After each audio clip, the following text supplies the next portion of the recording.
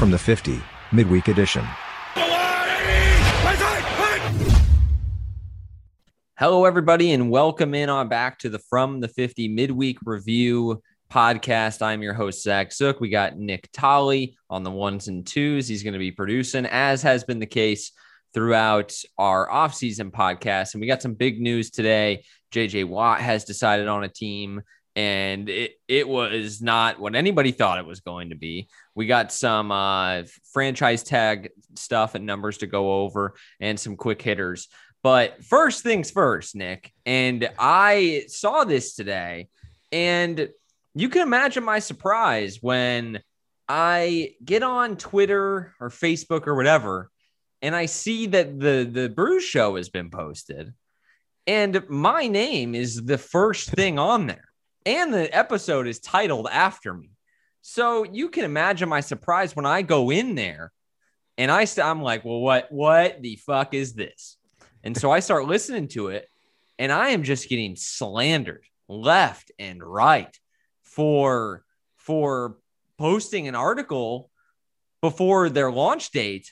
And TJ was going to record with us, and it's a bummer that he can't. I don't know if I have to get on Bruce sometime or next time I'll get on this show.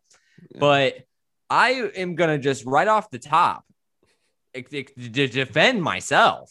Because this, first of all, it was hilarious. Second of all, not totally wrong, but I want to explain my side of what happened. Also, too, my main beef is the fact I was not notified of any of this, not notified about any of it. Not a single text was sent, not a single thing like, hey, like we weren't supposed to do that. Like, let's take it down. Nope. None of that. We just are going to wait and then talk shit behind Zach's back on our podcast. So here's what confused me. So for those of you that don't listen to Bruce, I guess we got to catch the audience up to speed if they haven't been listening. So basically what had happened was we were supposed to launch the From the 50 website, which if you don't know what it is, we talked about it on the midweek show last week. We were launching it March 12th. And you should go to fromthe50.com and you can see all our shows there, all our blog posts, the whole 9 yards, podcast episodes, what have you, videos, everything we do is going to be on that site. And so they were talking about how they had planned to launch it March 12th, which is something, again, we talked about. We said the date right on the podcast last week. Yep. And had been the plan. So then we recorded the show Monday last week, right? So it airs Thursday. We record the show on Monday. So here's where I got confused. And part of this is like, yeah, I am a moron, but a big part of it is, so TJ sends a text and I'm going to fucking read it. This is on Tuesday morning. It's on Tuesday morning. So mind you, this is after we had recorded and said, we're launching, the website on March 12th, whatever. He says, we have officially have the website as fromthe50.com. We plan to wait to purchase it, but it was 50%. And so like we jumped on the deal. He's like, I linked it to my profile, blah, blah, blah, blah. And I'm going to wait to put a video together to do a formal announcement. Just wanted to let you guys know that the site is live. So I took that to mean the March 12th thing is out the window. He's going to make his video announcement on the 12th, but we can start like the site's live. I mean, the site is live. It was. The site is live. So I then text on Thursday that I have it is word for word. Got a blog ready to go up about the combine. How do I post or create anything, or should I email it to you? And basically, TJ is like, you can do it yourself. You're a blog writer. You can sign in, blah, blah, blah. And so then we talked about other stuff. And then the next, I get this text out of the blue, like, who posted it? And I was like, I posted it. And so he doesn't say anything about the launch date, doesn't say anything about that. Well, hey, maybe we should take it down before we do the video announcement. And here's the other thing too. While I did promote it on our social channel for Twitter, I don't have the Facebook. I just put it on the From the 50 Twitter as opposed to my personal one. Yeah, and retweeted it. Me and TJ are the only admins for the Facebook and so page. I shared it from my personal one. So like it obviously drove publicity towards the new website. Right. But in my mind, and you be the mediator, Tolly, you can be the neutral third party. that doesn't interfere with your ability to like do a launch, right? Or make the video. No, it just You can still do it. It became a soft launch, but I don't know. Soft launch. Yeah. TJ's thing was I don't know if he was 100% confident that he had loved everything where it was on the site and what it looked like. So he was like, I'm going to give it some more time, come back a few more times and look at it. And then it was just, oh, people are going to the site now. So we're all good. So I definitely should have thought about that in my head. But as of Tuesday, when he said it's live, I was like, oh, okay. Like we're up and we're good. I think that's what I took that to mean. I think what really took him by surprise was he had and I didn't either. We had no idea you had any login information at all. So all of a sudden and I was busy at work. I hadn't even seen that it was posted. I had no idea what he was even talking about. So he comes in and then pull it up on my phone. We're like, who just hacked our Twitter account and is posting this stuff? We had no idea who did it. Well, didn't you assume it was me though, since it was an article that I wrote that was shared, or did you not get that far? I hadn't gotten that far at all. I was just like, oh, there's an article from our website. Interesting. See, so I definitely fucked up by I should have just asked him before I posted it. But I figured that like when I said, hey, I have a blog ready to go up, if you didn't want me to post it, that he was gonna say, hey, like let's wait till I do the video. Yeah. Or he thought when he said this on Bruce, he thought maybe I'd save it as a draft. Right. No siree, Bob. I always go live. This is the problem with everybody assuming it's the whole you make an ass out of you and me type thing. And it happens. It's fine. It worked out. No, it was funny. I had to take some time right off the top to talk shit. And again, I was hoping TJ was going to be here so we could go back and forth. And we'll definitely have to still do that.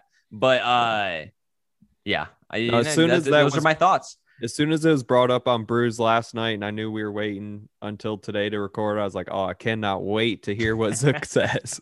Yeah, no. Well, and what's funny, I'm listening to the podcast kind of at work and I am just laughing my ass off listening to all the drops that you guys were playing and your assessment of me as a wild card. Very, very, very funny. Very funny. And not necessarily wrong either. And I don't think that they're not totally wrong, like in terms of their argument about why I posted it. But at the same time, like, I don't think that I was necessarily wrong for doing it either, because I thought that the Tuesday text after we had recorded was basically, all right, guys, like we're live. And so the reason I told you this off the air, Tally, I wrote that primarily because I look at the site and I was like, oh, it's live. And there were like a bunch of divisional previews. I was like, well, we gotta, that's not cool. Like we gotta get some updated shit up there. So lo and behold, me trying to be just a good team fucking player, and I'm just getting roasted for it. It's the same situation as when I drove my happy ass back on Sunday morning to come be on the air of the show, and I just get roasted for it. Oh, Zook's late. 9:02, walk in the door after driving 2.5 hours on Sunday morning, and I'm just getting ripped to shreds. What is this? Hey, stuff happens. I am glad you took the initiative to do it, though. And now I'm kind of wondering, though, I just thought of this because you said, you see the season previews up there. Did you just not want fans to click on your season previews and because they were so bad? Anything that may have been wrong? No, I thought about something that I want to do next year, and I don't have the details worked out. But next year when we do the seasonal previews, I'm not doing them division by division because it's just way too much shit to post. Yeah. But I'm going to obviously make the prediction still and write about it. And I think what I'm going to do next year is to make it fun. Every like division winner, or like playoff spot, whatever I get wrong, I'm going to donate a certain dollar amount to a charity. And so you guys can root against me all year long so that I have to donate like my life savings and my retirement fund to charity. So, I mean, that's for a good cause and everything. Something that also could be fun is, how we like to get together and watch the Super Bowl is every one that you get wrong, you got to do a shot of some sort of we could do double punishment. I mean, it could be multiple ways. But here's the thing too. maybe this is what we do. I will do the charity thing. Maybe we all collectively have to make predictions preseason next year. And then we all have to do it because I feel like it's bullshit. Why am I the only one that's putting it on the line when I'm just going to be absolutely, out of my mind on Super Bowl Sunday for what? Right. I mean, I guess I'm the only one that's really going to have to be able to drive home that night. So why is that? Because I don't have anyone else to take me home. I'll take you home. No, just kidding. We don't promote that on this show. Yeah. But that brings up a good point though. But you're gonna have to pick because I told you this past season multiple. I'm sick and tired of the bullshit of you not picking and then criticizing the panel's picks. I will be on the panel this year. It's already built in there. So yeah, if you don't listen to Bruce, go back and listen to that. That was like an all-time clip. Yes. Like at the 15-minute mark, I think. You should listen to the first 15 minutes anyways, but absolutely hilarious. Nick just gives it to me the worst out of anybody. And you know what is, I don't know, maybe this is a little messed up, but hearing that actually made me miss Nick Yale a little bit. I was like, man, football season's over. I don't get to talk to Nick as much anymore. And I haven't heard him yell at me or talk shit to me about picks or anything like that in weeks. And it made me feel a little bit of normalcy in the world when he's telling me to S a D and whatever. So that's true. I didn't think about that because I still talk to him once a week when we do brews. You just don't talk to him. I'm separated from the beard now, and my heart is broken. So let's talk about some actual football. JJ Watt signing with the Arizona Cardinals for 2-year deal. 23 million guaranteed. Is it 30 million total, Tolly? Yes. $31 million, 23 of it guaranteed for 2 years. My initial reaction to this is, and we talked about it when he was a free agent, some of the landing spots. And I think, honestly, we were pretty right about, I think, the top contenders. Green Bay was up there. Buffalo was up there. Cleveland was up there. I think we mentioned all three of those. We mentioned Tampa Bay as well, but he ends up going with an absolute wild card in the Arizona Cardinals. And I know why you take the deal. I'm not going to criticize him for taking the deal, but it is just such an odd thing. And he's got familiarity with Vance Joseph, right? So there's that. He'll team back up with Vance Joseph, but D-Hop is there. You're not winning a Super Bowl. Yeah. If the Arizona Cardinals win a Super Bowl, then I'll be the first one to eat crow. But it is what it is, right? They're gonna be good, but I can't believe he got that much money. Me either. I was stunned when I saw how much that was. I thought he was gonna fit perfectly in that $8 to $12 million a year range. So that's all I would have offered for him. I can't remember if we put a value on him or not, but I'm glad you said that because my value on him, I think he's an $8 million a year player at this point in his career. Let him eat on passing downs, but he's a rotational guy. He is not only every played down every game 2 years of his entire career. Yeah. Twice. So out of 9 or 10 years. So to me, I don't know. That's so bad by Arizona. And I get that they're trying to make a splash. And I saw a hilarious thing on Twitter where they were like, all right, Arizona, time to unveil the banner. And it was a meme of a Bill O'Brien banner getting unveiled at State Farm Stadium, which is so true and hilarious because none of this would have happened had it not been for Bill O'Brien. And if they didn't have Kyler Murray, I bet they'd be in on Deshaun Watson too. Well, so I saw another one that was putting Bill O'Brien in the Ring of Honor. The hilarious. Yeah. So I don't blame JJ Watt for taking it. I think it's double what he's worth essentially. And to me, you have to take that deal, right? You can't turn down that amount of money to get $8 million a year for 2 years in Pittsburgh or Green Bay with half of it guaranteed. You're getting 23 million guaranteed and they're not cutting his ass. Since it's only a 2-year deal, the odds of you getting cut after year one is slim. So while the guaranteed number is always the number I look for, he realistically is going to get close to that $31 million that's in the deal. So now I want to talk about it from the perspective of the Cardinals, right? You have a guy in Vance Joseph, who I don't think is a good defensive coordinator. I don't think he's thought of that highly in the league. Failed big time in Denver as the head coach. I don't think he's a very good defensive coordinator even. Like, I thought it was a weird hire for Denver to make in the first place. He came from Miami, I believe, where he was the defensive coordinator there. I think they went 10-6 that year with Adam Gase and Ryan Tannehill, and that was like the Jay Ajayi year, and they got bounced, one and done. And I've never thought that he was like some elite defensive coordinator. I've never thought of him on the same, tier that I think of guys like who the Broncos have now, like Vic Fangio or Robert Saleh for that matter, or some of the more elite defensive coordinators in the league, like Mike Zimmer, who is a head coach. I've never thought of him anywhere close to that. So yeah, sure. Like, you're going to play for a guy you've known, but I don't think you're getting elite coaching. You're going to play for a team that now think about his positional group. Like, he's going to have Chandler Jones on the other side. They have some talent on that side of the ball, but I just think that the GM and the coach are still, I don't think they're that good. I think Steve Keim, the GM there, is kind of a moron. I mean, just to be blunt, but trying to be fair. Like, and the main reason I think that actually has little to do with what he's like done in his position. I mean, it does have some to do with what he's done in the position, but the guy got a DUI on the 4th of July. Like, not a you great should look. not drink and drive, period. It's stupid to do that anyways. When you have done it, when you do it on like the 4th of July or New Year's Eve, when you're the general manager of an NFL franchise, like that is, you're in your own class of dumb. Yeah. And immediately, like when I remember seeing that, like, what was it, 3 years ago?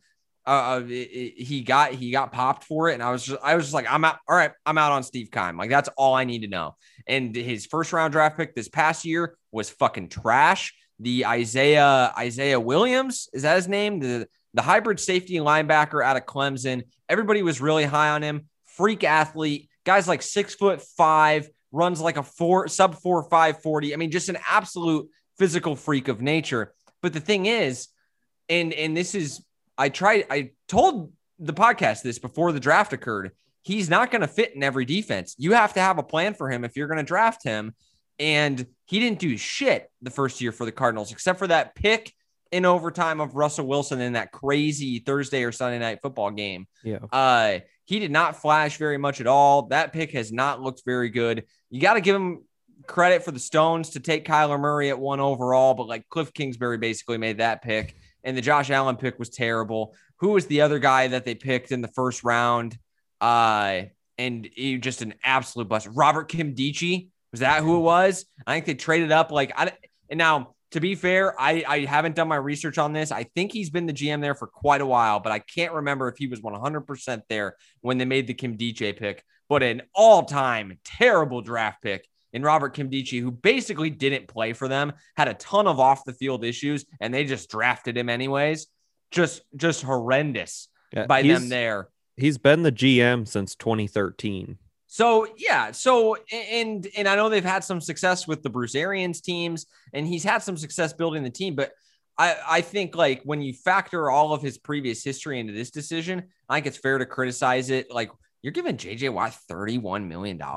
Like, what are you thinking? They don't have any corners right now. They have to re-sign Patrick Peterson, who's not the same. They got to re-sign Isaiah Simmons. So, like, you need to spend money on those guys, and you still have to find somebody else to play corner. You got to replace Larry Fitzgerald. Yeah. Yeah. And you said it. Isaiah Simmons is his name, not Isaiah Williams. That's how little he did in his rookie year. I couldn't remember his last name. So I just think that with his combined history, like, I've been out on him since the DUI, and I don't really give him much credit for the Kyler pick. I think that Cliff Kingsbury was a bad hire.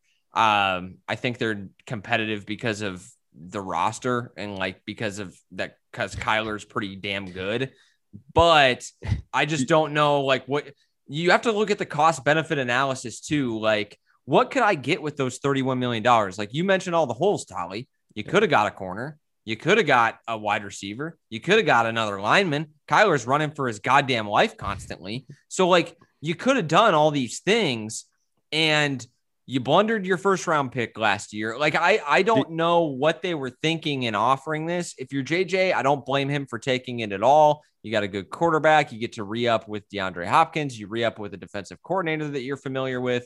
You get a rushing mate on the other side that's just an absolute stud in Chandler Jones, probably the most underrated defensive player in the NFL, in my opinion. And so it makes sense from JJ Watt's perspective. From Arizona's perspective, I don't see it at all. The only thing that I kind of understand a little bit is they did a 2-year deal. So in theory, by the time you have to extend Kyler, who's on a rookie deal, he'll be off the books. So I think that's part of their reasoning maybe in like going for it or trying to take advantage of the rookie deal window with Kyler Murray. But to me, you could have just done so much more with that than a guy that you mentioned, Tolly, has played 16 games twice in his entire NFL career, and a guy that is not even going to be an every down starter for you moving forward. Do you want to hear Steve Keim's first round picks since he's been the GM? Yeah. Of the Cardinals? I absolutely do. They're fucking terrible. I know that. So 7th overall, he took Jonathan Cooper. That was his first year. Outstanding. Then he took Jonathan Cooper's the corner, right? He's the offensive guard. He was from North Carolina. Okay. I think he's like a backup now. Great. He took Dwayne Buchanan, safety out of Washington State, the next good, year, wasn't he? Yeah, he was okay, but I don't know if he was really first round pick. Sure. They got DJ Humphries, tackle out of Florida. Kim Duce, like you were talking about. Awful. All-time bad. Yeah. I think he was off the team in like a year or two. Hassan Reddick, who's good.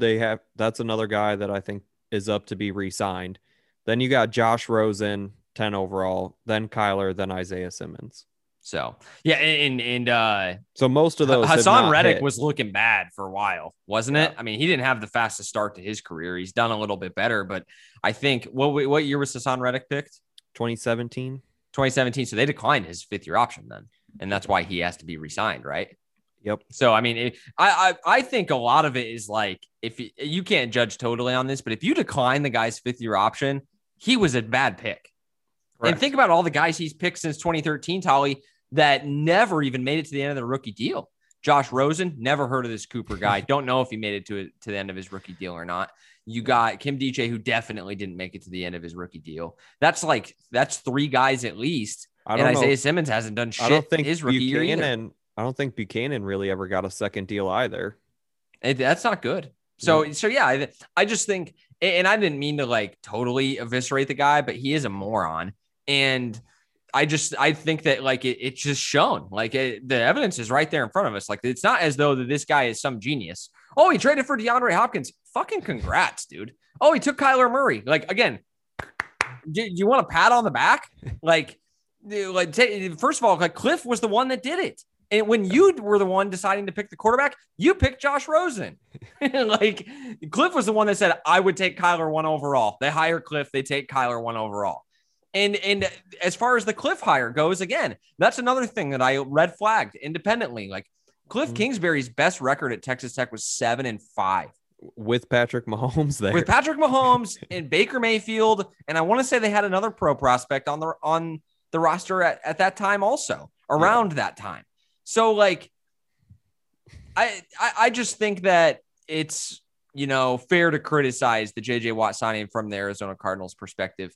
But if you're JJ, you got to take it. You absolutely have to take it. I think that, Green Bay was probably going to be the front runner, to be honest with you, had he not gone to Arizona, unless he wanted. I don't know what Cleveland was offering. Those stories haven't come out yet, I don't think, and we'll cover them here when they do. But I knew Green Bay was a favorite, one of the favorites to get him, but they weren't offering any. I can confidently tell you they weren't offering anywhere in that realm to JJ Watt. I mean, that might explain his free agency is wild tweet that he put out, where he's getting 3-4 offers around $8 million a year, and then all of a sudden here come the Cardinals, who he didn't even think about going to. Here's 16 mil this year. Yeah, you know what that kind of reminds me of, to use a baseball analogy, and baseball, Tolly, so I think you'll recognize this callback.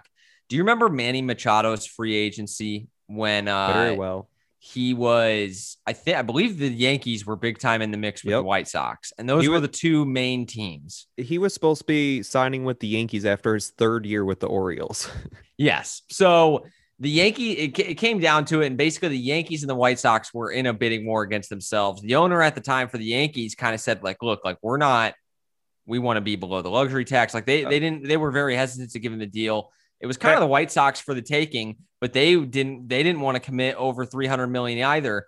And basically the Padres figured out what he was being offered, and they're like, oh, we'll give you like $347 million. And like just out of nowhere, just upped it like $50 million and signed him. And so it's like, that is what I feel like happened with the JJ Watt thing. Like the Cardinals were like, what's your max offer? Oh, well, we'll just like double that, which is stupid. Like, you don't win games by doing that. Yeah, you won the player, sure, but it's all about value. And I know I've talked about this before on the pod. Money talks and shit walks, and it's a value league. Like getting starters in the 5th round wins you more games than taking a good player 10th overall. That's expected. He better be a good player if he's 10th overall. What separates you is being able to get guys on cheap deals, being able to get these undrafted free agents that can come in and start for you. To use another Broncos comparison, Phillip Lindsay out of the University of Colorado, starting running back, boom, right away, better than the guy they took in the 3rd round, Royce Freeman. Like, that's why getting guys like that is what wins you the championships. That's why the Patriots have been so good, is because half their starters they draft from the 4th to the 7th round or are undrafted guys. And they all play a role. And so I don't think that while it earns you points in the media, I don't think they're any closer to winning a Super Bowl now than they were before they signed JJ. And I think actually when you consider what they could have done with the $31 million, they're going to be farther away than had they signed a couple of other guys. Now, if JJ Watt plays like 16 games and has like 12 sacks, different story. But when you factor in his history, you can't do revisionist, bullshit. Like you either agree with the signing or disagree with it at the time, regardless of how it plays out in the future. So let's move on to the franchise tag. We want to talk about some of the franchise tag and the transition tag guys. Tali was nice enough to send us this article, and there's a list here, and we'll just kind of go through some of them. Guys that are no-brainers to get signed, some guys that might get signed, and, kind of what they'd be looking at, what the situation's like. And number one here is Dak Prescott, and I don't disagree. But I think this is going to be one of the most interesting stories of the offseason. And I'm interested to hear your take on it, Tali. I think the Cowboys actually did the right thing here in not extending him last year. I know I'm in the minority on that. And everybody's like, oh, you're so stupid. The price is only going up on Dak Prescott. And they're not necessarily wrong, right? But I think that these $100 million deals that we've been giving out to quarterbacks lately, it's gotten a little out of hand. And if I was a general manager, I would certainly think before I did that. Dak Prescott's a really good player, but is he good enough to command that money? The only guys that should be making that percentage of the salary cap are guys like Aaron Rodgers, Tom Brady, Patrick Mahomes, guys that can carry the team when it has holes in it. The Dallas Cowboys have had an elite defense, an elite offensive line, a great running back, and multiple talented wide receivers and passing threats. And they just took another in CeeDee Lamb this past offseason. So, like, when you give Dak Prescott this deal, guess who walks? Jalen Smith doesn't get re-signed. Your corner, gone. Chidobe Awuzie, he ain't getting re-signed. You've already seen your offensive linemen are gone. Yeah, you've already seen them lose a couple offensive linemen just by extending Zeke. And and I was going to say, that's the thing that constantly gets brought up. Well, they extended Zeke. And I think that this decision is independent of that one. And regardless of how you feel about whether or not they should have extended Zeke or shouldn't have, I've long thought he's kind of an overrated player, but he's still a really good running back. And it's like, what? So you're going to let him walk? Like, I mean, the Aaron Jones situation for Green Bay, I think, is a little different. Like, you invested a top 10 pick in Ezekiel Elliott. Like, you didn't do that to have him on the team for 5 years and then trade him. So I wasn't shocked at that at all.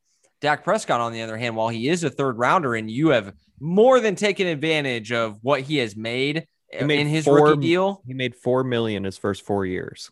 Like, you've more than taken advantage of that. But again, you have to pause when you're getting ready to offer these deals. Jared Goff got a $100 million deal. Carson Wentz got a $100 million deal. Both guys are on different teams. And I think the talent level's comparable. I think Dak Prescott's a much better player than Jared Goff, but I think Carson Wentz is a more talented player than Dak Prescott. I will admit this past year has kind of changed my mind a little bit. I think the leadership and the off the field stuff that Dak brings makes him more valuable now than Carson, but I long thought Carson was better than Dak. And I still think in terms of like arm talent, he is. Dak Prescott is not some elite thrower of the football.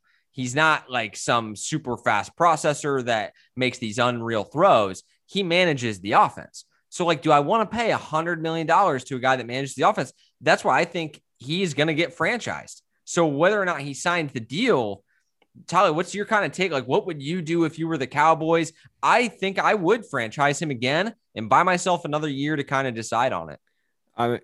I think if you're Jerry Jones, it comes down to, do you want to win or not? And does Dak Prescott want to win? Because if you're paying him $35 to $40 million a year, you're not going to win a Super Bowl because you can't it's as simple as that, right? You can't fill out your roster. If you get him in the $20 to $25 million range, then I think you're okay. You have Absolutely. a chance. You're at least going to be competitive. So then it comes down to him, like, just being real with him. Dak, do you want to win or not? Because we'll let you go walk and you can go sign with the Jets for $35-40 million a year. And exactly. Yeah, no, and I'm so like that. I think hits every nail on the head of what the argument is.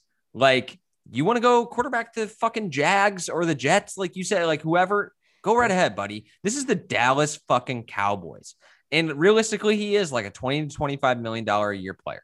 Like, you can't win a Super Bowl with him on that contract. And I think that ends the conversation right there. Because what are we doing? What are we doing then? If we're going to sign him to a $35 million a year AAV, and then we just said, and we agreed, they have no shot to win the Super Bowl the second they do that. Yep. Maybe for a year until guys start leaving. But this is a team that, of course, he was injured, but they haven't made the playoffs. So I think that right there kind of says it all. And Dak, I think, clearly wants to get paid. He's been underpaid, so I don't blame him. I've never criticized a guy for going after the money and trying to maximize your earning window that is very short in the NFL. But I just think you have to consider there's something to playing for America's team and playing for Jerry Jones and having a chance to be good. The Fox game of the week every Sunday. There's something to that. Now, if you want to go make a lot of money and go play for a Jets team and win 4 games a year, that's just fine. There's nothing wrong with that. But it's just, I think you got to think there's more at stake here than just what your salary and what your game check looks like, because your endorsements, your earning potential after your career is through the roof when you're the quarterback of the Dallas Cowboys. That's what I was going to say. If he wins a Super Bowl with the Cowboys, their first since the 90s, he's going to make way more off the field and combined than what he would make anywhere else just on the field. He's an instant legend if he wins a Super Bowl with the Cowboys. And look at the last 2 quarterbacks. One of them never won a Super Bowl. Tony Romo is killing it as a broadcaster, and so is Troy Aikman.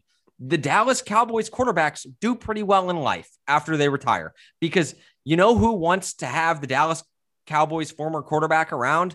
Basically everybody. So like, you're going to have opportunities. So I just think that there's more to it here. And if I was Dak, I think I'd maybe take a long look.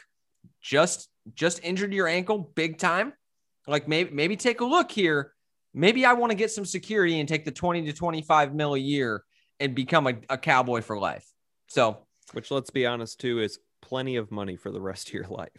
Yes, absolutely. So Allen Robinson is next on this list. This is from NFL.com, in case you're wondering.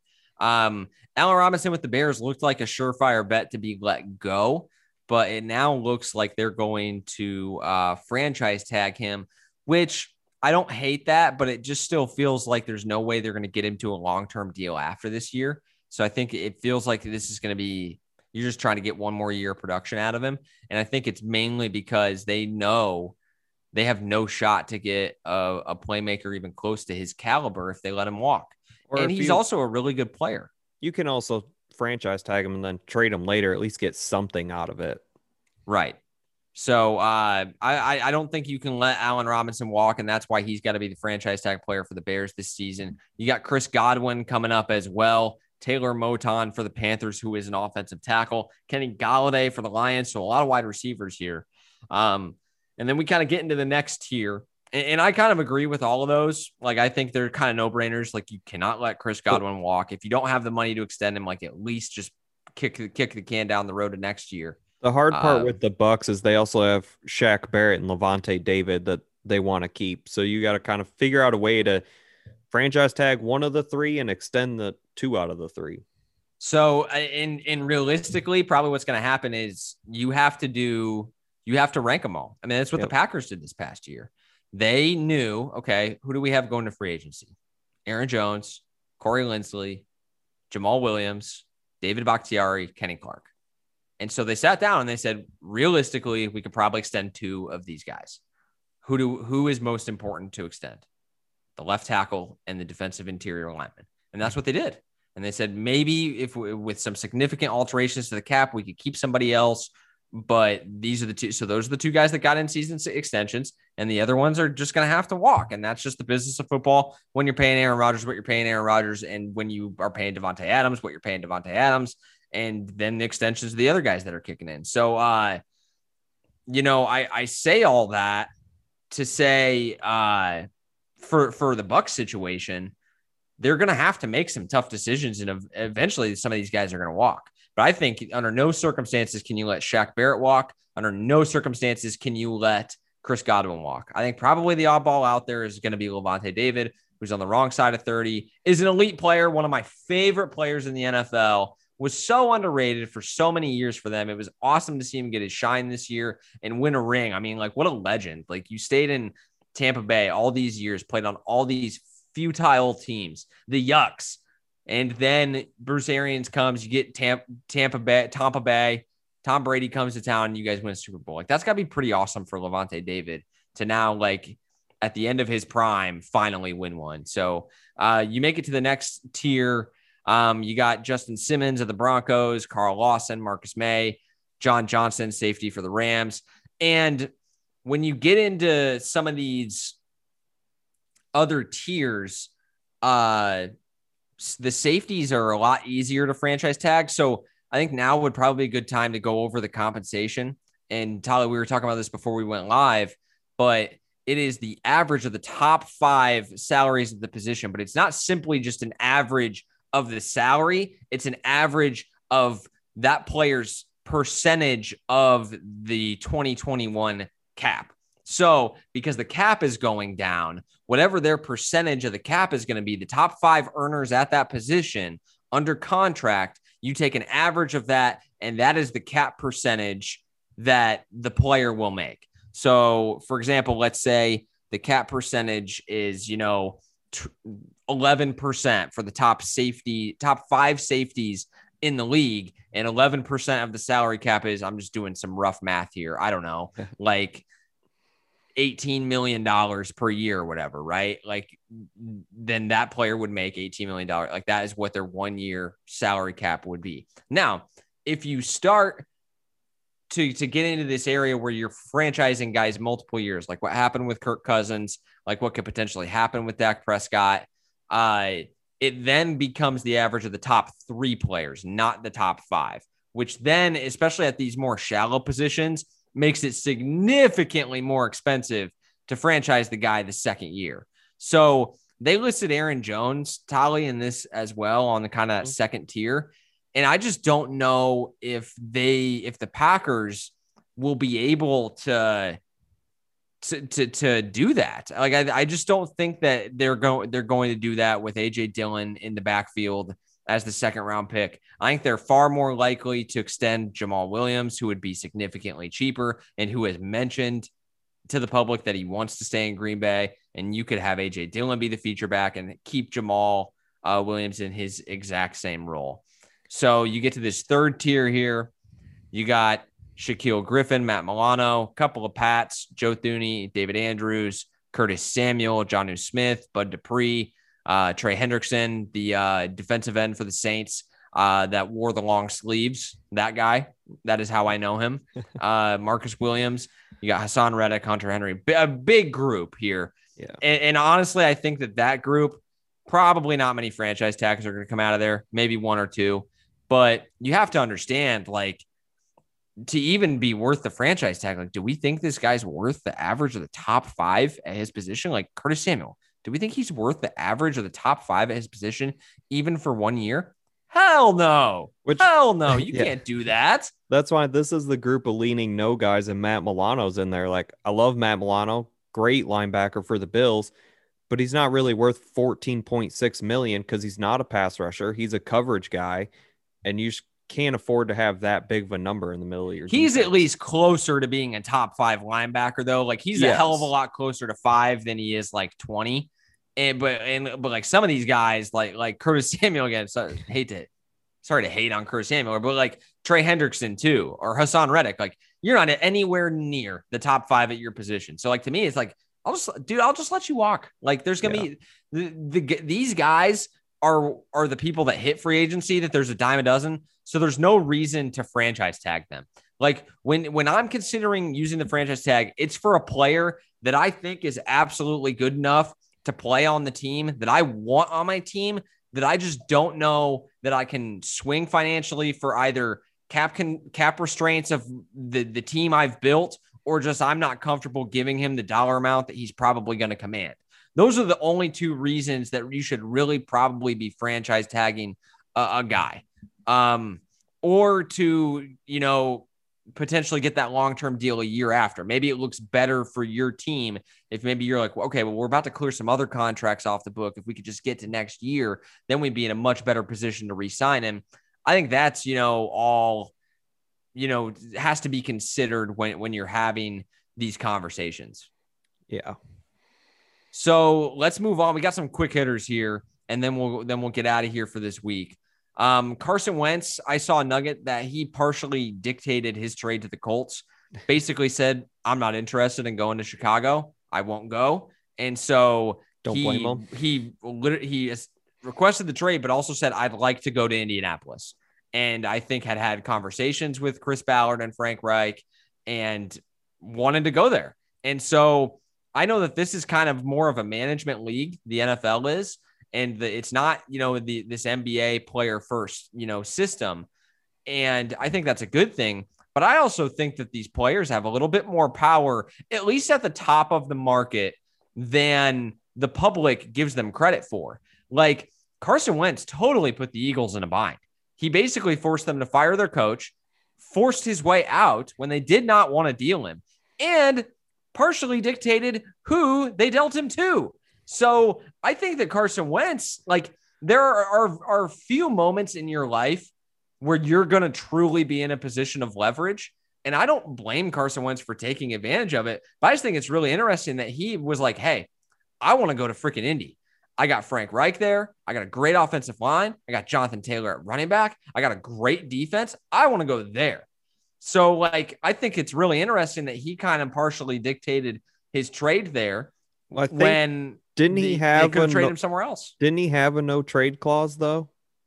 I'm not sure. I'm not totally sure about that. I think I saw somewhere he had a no trade clause or some because of his extension. He probably did something in his contract. Most players that are extended, especially at the quarterback position, have no trade clauses. Yeah. Almost, I want to say exclusively, all quarterbacks that are on their second deal of the team that drafted them have no trade clauses. I think it's less common. Like, again, when you get to safeties and linebackers and stuff, but the quarterbacks almost always have no trades. Russell Wilson has one. Aaron Rodgers has one. Like, they all have no trade clauses. Tom Brady had one. So I just thought I do think it's interesting. And part of the reason that Carson Wentz had this power, right, is like, if he says, like, I don't want to go to Chicago, well, Chicago's not going to offer him a good trade. Like, why do you want? I think that's a mindset that's shifted from what it was like in the 90s. I think back then, the team trading for the player said, I don't give a fuck. Like, we're just going to do it. Like the Raiders back in the day. A lot of guys never wanted to go to the Raiders, but Al Davis said, we'll trade for him anyways. We'll acquire him anyways. They'll play harder so they can get out of here then. Right. And like, well, the Eli Manning scenario too, right? And Jim Kelly with the Bills. I mean, you're more intimately familiar with the Jim Kelly example, but don't you remember when he went and played for the USFL and was drafted by the Buffalo Bills? He did not want to go to Buffalo. He's like, I do not want to go to that blue collar town and play up there in the snow. Like, I would much rather play for the Tampa Bay. What were they? The Rattlers? I can't remember exactly what they were, know. but I think they were the Outlaws, actually, Tampa Bay Outlaws. Anyways, he ends up going to Buffalo and becomes a legend. And that's, I think, he still lives there today. Right. And he totally changed his mindset. And that was more how teams approached it back then. They said, well, buddy, we got your rights. So you're either going to play for us or you're not going to play in the league. But teams nowadays have totally shifted from that to the point where it's like, well, if he doesn't want to be in the building, we don't want him here. He's just going to cause problems. We were not going to get the value. He's not going to play hard. And they'd just rather deal the guy. And so I think that the players now in management is more forward thinking in that way. Like, we want guys that want to be here, obviously. And so I think that gives a little bit more power to the player. And I think that was interesting that that little nugget came out about that Carson Wentz story.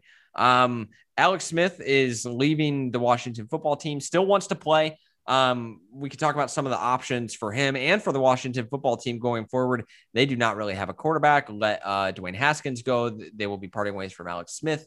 I believe they still have Taylor Heineke on the roster, but he re-signed him. He's ideally the backup. So where do you think Washington goes from here? Well, let's cover Alex Smith first, maybe, because I think that'll take less time.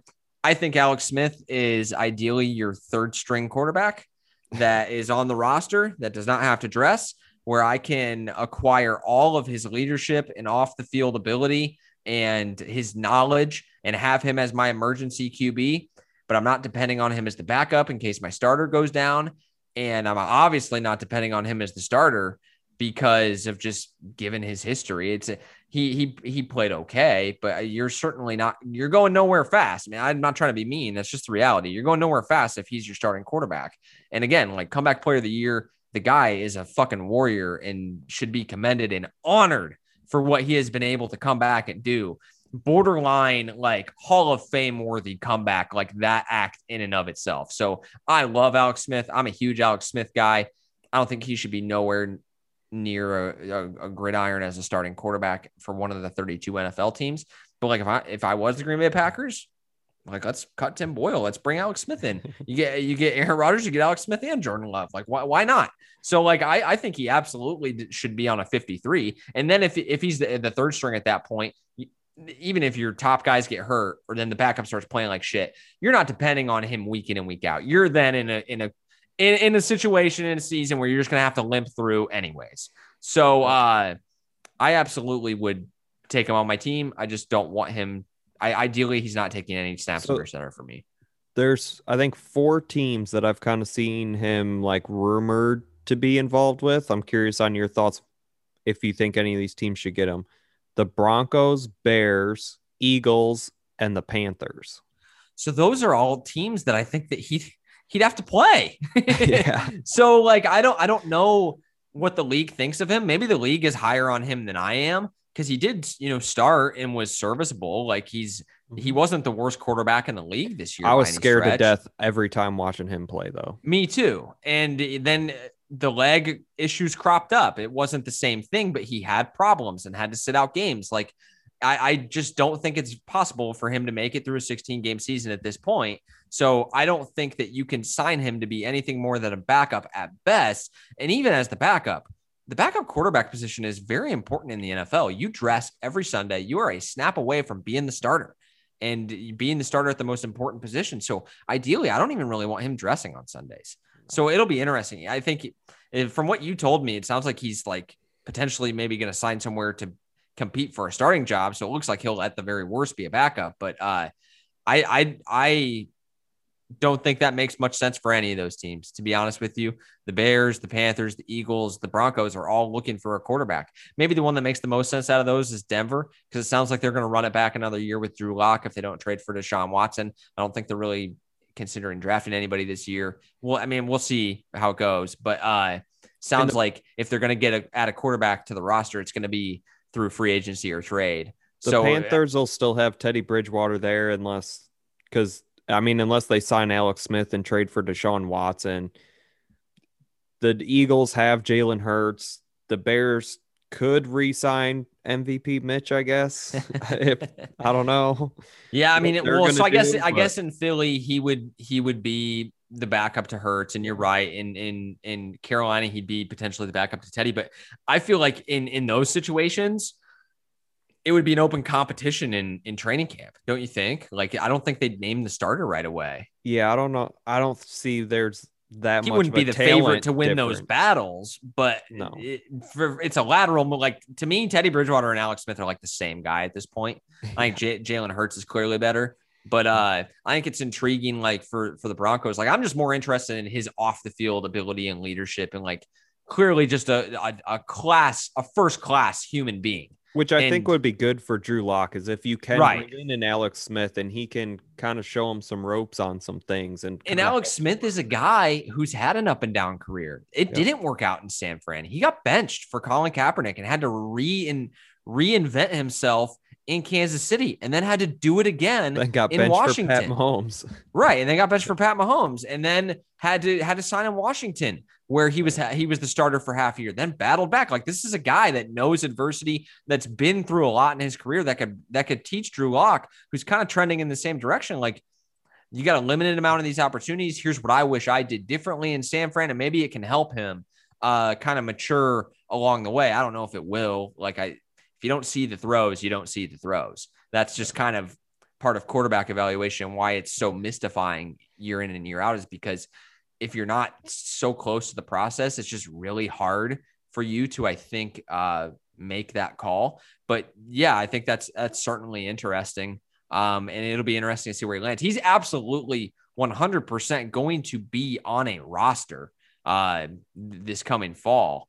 But I don't know if it should be as the starter. And if some team, I mean, we just saw the Cardinals give JJ Watt 31 mil. So like anything is possible. These quarterback needy teams. He feels like a signing that could end up happening later though, too, like after the draft. So it'll be interesting to see what happens. What last topic I want to talk about on the show today, Nick? Mm-hmm. Chris Sims came out with his 2021 quarterback rankings for the draft. And I want to lay it on you. For reference, he has had a very interesting track record over the past 3 years. He basically had Patty Mahomes 1-17, but he didn't officially make the rankings, so he doesn't technically get credit for that. But in 2018, he had Lamar Jackson 1. Let me go pull it up here. Lamar Jackson 1. He had Josh Allen 2. He had Baker Mayfield 3. He had Sam Darnold 4 and Josh Rosen 5. So like that's pretty impressive. And so then in 2019, oh boy, I don't have that one pulled up right here. Let me try and get it. Who were the quarterbacks in the 2019 class, Holly? Oh, I can never remember who's drafted in what year. But I mean, from that 2018 year, a little bit of a homer, I would still say Josh Allen's better than Lamar. No, I would say Josh Allen's better than him as well. And I think that you would have to pretty much say that just because of his throwing ability and how far the Bills were able to make it. It was Kyler Murray, Drew Lock, Dwayne Haskins, Daniel Jones, Will Grier, Jarrett Stidham. That's kind of the group that came. So he pretty much had it. Kyler Murray, I forget who he put second, but he had Dwayne Haskins third, and he had Daniel Jones like down at 6. So like he was kind of right on that year also. Then in 2020, he had Justin Herbert ahead of Tua. He had Jalen Hurts, I believe, ahead of Tua. He had Joe Burrow number 1 overall. He had Joe Burrow 1. He had Herbert 2, and I want to say he had Jalen Hurts 3. So this is a guy that's, I mean, take it with a grain of salt. It is what it is, but Chris Sims has had a decent enough track record, and this is what he has this year, which is absolutely wild. So he has Zach Wilson as the top quarterback prospect coming into this year, a year in which Trevor Lawrence is the consensus number 1 overall pick. Chris Sims, Zach Wilson number 1. That right there just starts it right off. He has Trevor Lawrence number 2. Then he goes Mac Jones as the 3rd best quarterback in the class. He has Kellen Mond out of Texas A&M as the 4th best quarterback in the class. Then Justin Fields and Trey Lance at 5 and 6. I love Trey Lance So I can already tell you I'm diametrically opposed to whatever his ranking is. I think Trey Lance is awesome. Like, he's going to be a good player. I need to watch him more. Like, I haven't done any of the rankings or the grades yet myself, but I thought it was interesting that he has the BYU kid over Trevor Lawrence. And we've talked about it on the podcast. I don't think it can really be argued that Trevor Lawrence is the best prospect, but I think it's far from a lock that he has the best career. He's going to Jacksonville, and the hype on this kid is out of control. Like, if he same way if Zach Wilson goes to the Jets, I'm not sure how both of them, I think, could be very, very good quarterbacks, but on those teams, they're going to end up in terrible situations, and it's going to be an uphill battle their entire career. And because of the hype, like you said, Tolly, like, let's say Zach Wilson goes to the Jets and Trevor Lawrence goes number 1 overall to the Jags, anything less than like perennial Pro Bowls is going to be viewed as a huge disappointment, which is unfair, first of all, to the player. But more than that, it's going to affect how you view it, like, in 5 to 10 years. So everybody's gonna be like, oh, well, everybody else had Trevor Lawrence. Well, yeah, he's objectively the best quarterback prospect. If I'm factoring in he plays for the Jags, maybe I rank it differently. So, like, that's the thing with like these pre-draft rankings is like, well, I mean, if freaking Trevor Lawrence ends up on like the Chargers as opposed to the Jags, like, yeah, that's a little bit different than ending up on the worst team in football. So I thought that was interesting. A lot of guys are high on Zach Wilson. I think he's an interesting player, kind of a gunslinger, got a lot of arm strength. He's a big kid, 6'4", I think, but he's only like 200 pounds. And so that, I think, is what's going to hold you back with him. Like, are you worried that can he make it through a full season at 200 pounds with that frame? That's a very skinny frame on 6'4". He won't be there long. They're going to put weight on him real quick. This is the NFL where they don't have to worry about rules like they do in college. He'll bulk up real fast. He is a mover, like similar to Josh Allen. He can move around the pocket. He can scramble. He can do some things. I think Trevor Lawrence is obviously the best quarterback prospect in the class.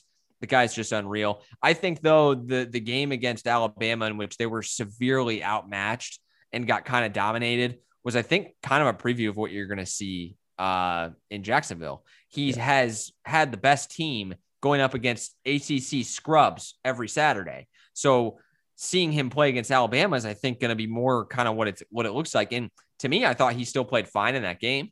So I'm really not worried about him. What has gotten a little crazy to me is the Mac Jones hype. I think it's so out of control.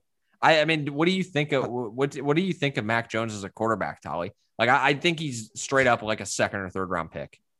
I mean, I guess maybe his arm's a little bit stronger, but you don't see too many differences between him and Jake Fromm, who came out last year, and Jake Fromm went in the 6th round. Honestly, I don't know where the hype is coming from. I get he won a national championship. That would have been my comp. Where's the hype coming from? That's my comp from last year. Like, if I had to comp him to a quarterback in last year's class, it would be Jake Fromm.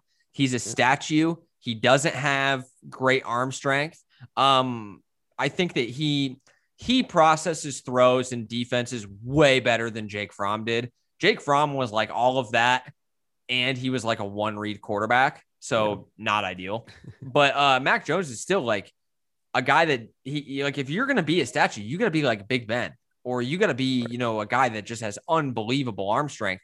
And his comp is like Tom Brady, right? And Tom Brady's the greatest quarterback of all time, but he was not a physically imposing person. He did not have great arm strength. So to be, a successful quarterback in the NFL, then you have to have Hall of Fame level preparation. So, like, do you think he has Drew Brees, Tom Brady, or Peyton Manning like preparation? That's the only way you can take him. And the thing is we don't know that, right? Like, the only people that know that are the people that are in the meetings with him. But I think it's going to be absolutely wild if this guy goes in the top 10. Yeah. I mean, I was kind of, just for like a fun little thing, I was hoping he'd fall down in that like mid 15 to 20 range. And the Pats get him? Yeah, the Patriots try to get him. Well, that was the favorite. They only have to go up a little bit maybe to get him. That was the favorite early on, because the guy is like, I mean, he's a bit of a meme. Like, he's like, doesn't have a great body, not super athletic. not athletic at all. What based do you on got against SEC the beer standards. gut, man? Come on now. So, I mean, I'm just saying, dude, like have you seen the picture of him standing next to Tua and Jalen Hurts in the locker room? Absolutely hilarious. So that'll wrap it up for our show today. Thought the Sims quarterback rankings were interesting, especially considering his successful history. Not a big Justin Fields guy, not a big Trey Lance guy. It'll be really interesting to see how that plays out. Yeah, we'll talk about that some other time, but I'm kind of leaning with you. But we got to give a shout out to our sponsors before we end the show. And first up, we got Aces Wild at 208 North Main Street in Columbia, Illinois.